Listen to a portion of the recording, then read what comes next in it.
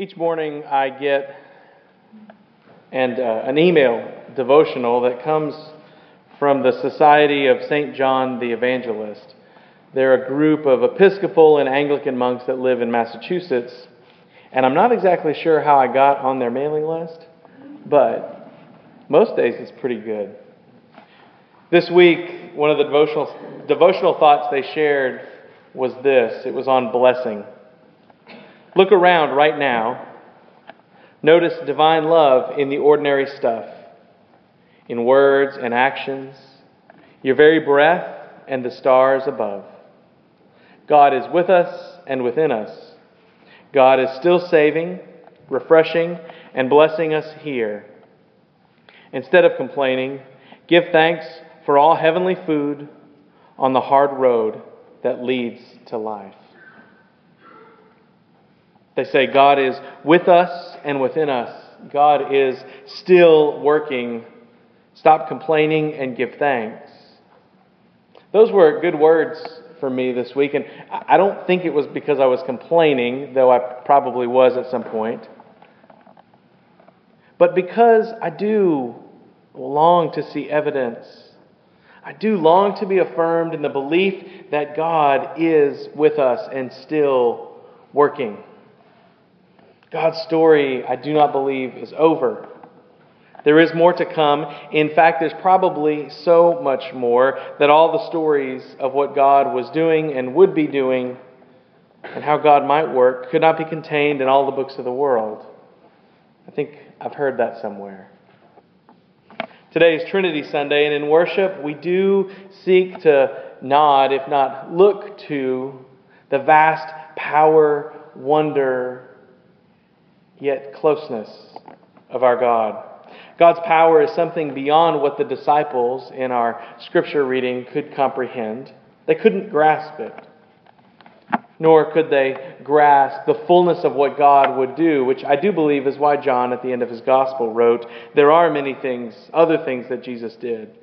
And if every one of them were written down, I suppose the world itself could not contain the books that would be written. But I think John's also saying the story is not over. The road goes on, and we are participants in the power of God and in the ongoing story of God's people for all time. Consider that as we look to the Gospel of John, chapter 16, verses 12 through 15. Jesus says, I still have many things to say to you, but you cannot bear them now. When the Spirit of truth comes, He will guide you into all the truth. For He will not speak on His own, but will speak whatever He hears, and will declare to you the things that are to come. He will glorify me, because He will take what is mine and will declare it to you. All that the Father has is mine, and for this reason I said that He will take what is mine and declare it to you. This is the gospel of our Lord, for which we all say, thanks be to God. I think there's a fair way in reading the Scripture and thinking Jesus left things undone for His disciples a little bit. He does tell them there's more to come. There's more coming, but the what, the where, the when, and the how of all that, none of it is answered. I do think in looking back across 2,000 years of history, we see the answer is, well, maybe it's partly this. That the work of God in the world keeps going. That there's so much more that Jesus had to say.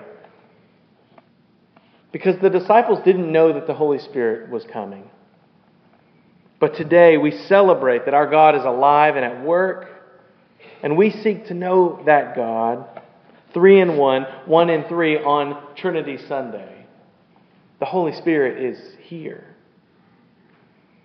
We believe that the power of God is with us here because, well, of two ways that we see evidence of that. The first is what Robert talked about when he read from Psalm 8. Just look around a little bit.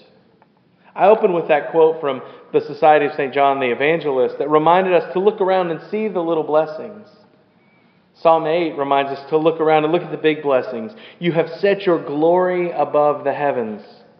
When I look at your heavens and the work of your fingers, the moon and the stars that you have established, we see that our God is a creative God, a God who is revealed through the creation that is all around us, whether it be cloud formations as a storm is rolling through, or the simple beauty of little flowers in bloom, whether it be the vastness of the ocean, the grandeur of the mountains, or the starry sky on a clear night away from the lights of the city. When we look up, when we look down, when we look all around, we can see God at work. We can see God creating and sustaining a creation that declares His glory. That's one way we see God at work, but there is another. In our reading from John, Jesus told His disciples there was so much more to come. And I think Jesus is speaking about the coming power of the Holy Spirit, which was beyond their comprehension at the time. Remember, they didn't know Jesus was about to be crucified, and they had no idea that He was going to be resurrected. So the implications of the coming of the Holy Spirit are far beyond what they have or what they can understand. So there is so much more to come for them. But when you and I believe in the full power of the triune God, who is Father, Son, and Holy Spirit, what we find is there's so much more to come because God is alive with us. When we look to Matthew 18, verse 20, one thing that we read that maybe I repeat too much is where two or more are gathered, there I am among them. We believe that where two or more are gathered in Jesus' name, He is with us. So we believe that the power of God can be with us in many times, in many places, and in many spaces, don't we? There are then, therefore, countless interactions that we can have each and every day in which there is potential to experience the presence and power of God. Think about that for a second. Where two or more are gathered, my Spirit is with them. Where two or more are gathered, my power is present.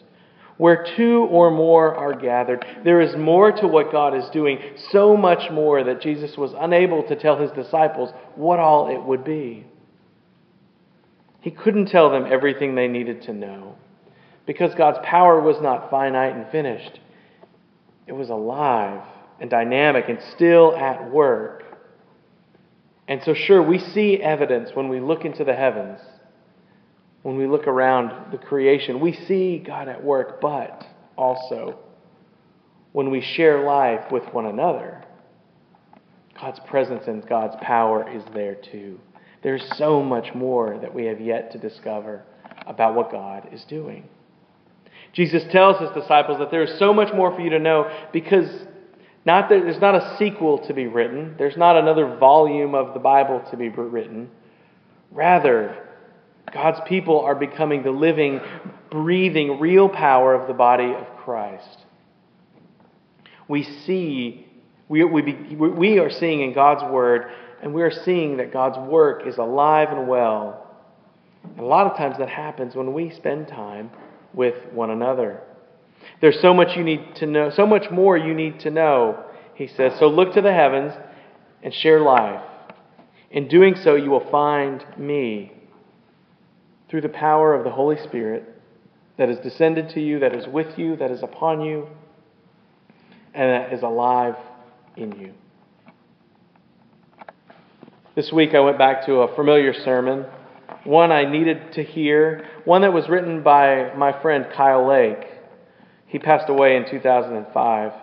I've probably talked about him recently, but I did some good searching and I couldn't find where I had quoted him in a sermon. So forgive me if I'm becoming that preacher who tells the same stories over and over and over again.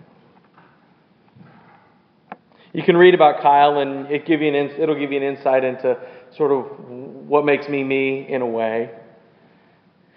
But I think you also get a glimpse, an insight into a way of seeing God at work in the world. In the last sermon he wrote about the Jews in exile, and he was quoting from Jeremiah, who was telling those who were in Babylon, settle down, build houses, Plant gardens and eat what they produce. Pray for the welfare of the city that you're in.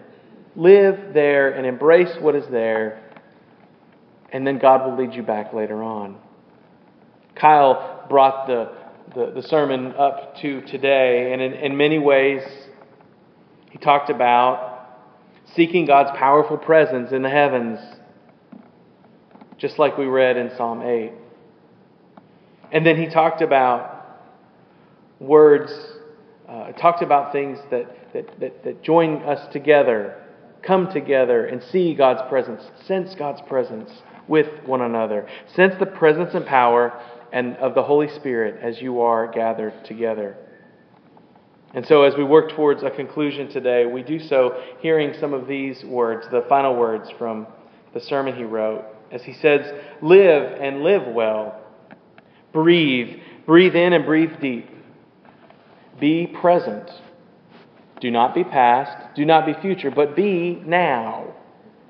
On a crystal clear, breezy 70-degree day, roll down the windows and feel the wind against your skin. Feel the warmth of the sun. If you run, then allow those first few breaths on a cold autumn morning to freeze your lungs. And don't be alarmed, rather be alive. Get knee deep in a novel and lose track of time. If you bike, pedal hard, and if you crash, well, crash well. Feel the satisfaction of a job well done, a paper well written, a project thoroughly completed, a play well performed. If you must wipe the snot from your child's nose, don't worry if the Kleenex doesn't catch it all, because soon they'll be wiping their own. And if you've experienced loss, then grieve, and grieve well. At the table with friends, laugh. If you're eating and laughing at the same time, well, you might as well laugh with all that you have. I edited that sentence. And if you eat, then smell. Aromas are not impediments to your day. Steak on the grill, coffee beans freshly ground, cookies in the oven. And taste. Taste every ounce of flavor. Taste every ounce of friendship. And taste every ounce of life, because life is most definitely a gift. In John 16, Jesus says, I have many things to say to you, but you can't bear them all now. When the Spirit of truth comes, He will guide you into all truth. He will not speak on His own, but He will speak whatever He hears, and He will declare to you the things that are to come. How does this come to be? I think that it comes to be. I think that the so much more comes to be first because the heavens and the creation all around us declares the glory of the Lord. And I think, secondly, when we're paying attention and we're being generous with one another, Jesus says, where two or more gathered, I am with you also. Around the table, gathered in worship, sharing in Bible study, serving the world with one another, and in so many other ways. Where two or more are gathered, God's story is still being written. The power and presence of the Holy Spirit is with us. It is among us. It is all around us, and it is in us. God is still working. There is so much more for us to know and for us to learn and for us to discover. I pray today on Trinity Sunday that we will open our eyes to see God at work around us and in us and through us. And may we open our hearts to sense God's presence with us as well. Shall we pray together? Glorious, gracious, loving God, we give you thanks for this day. We give you thanks for your presence with us, and we give you thanks that you are a God beyond all compare. A God who is 3 in 1, 1 and 3, Father, Son, and Holy Spirit. And Lord, we give you thanks that evidence of your presence and your power in your creation is still here with us and is alive and moving and dynamic, and you are doing so much that none of it, that only some of it can be contained in the books that we read, in the things that we write. For your work is beyond our comprehension at times, and for that we give thanks. Gracious and loving God, We're gathered here with you. Help us to hear your voice, to follow your lead, and to respond as you lead us in this day, as we seek to experience your work in our world. Thank you, Lord, for hearing our prayers that we offer in your name, Father, Son, and Holy Spirit, on this day. Amen.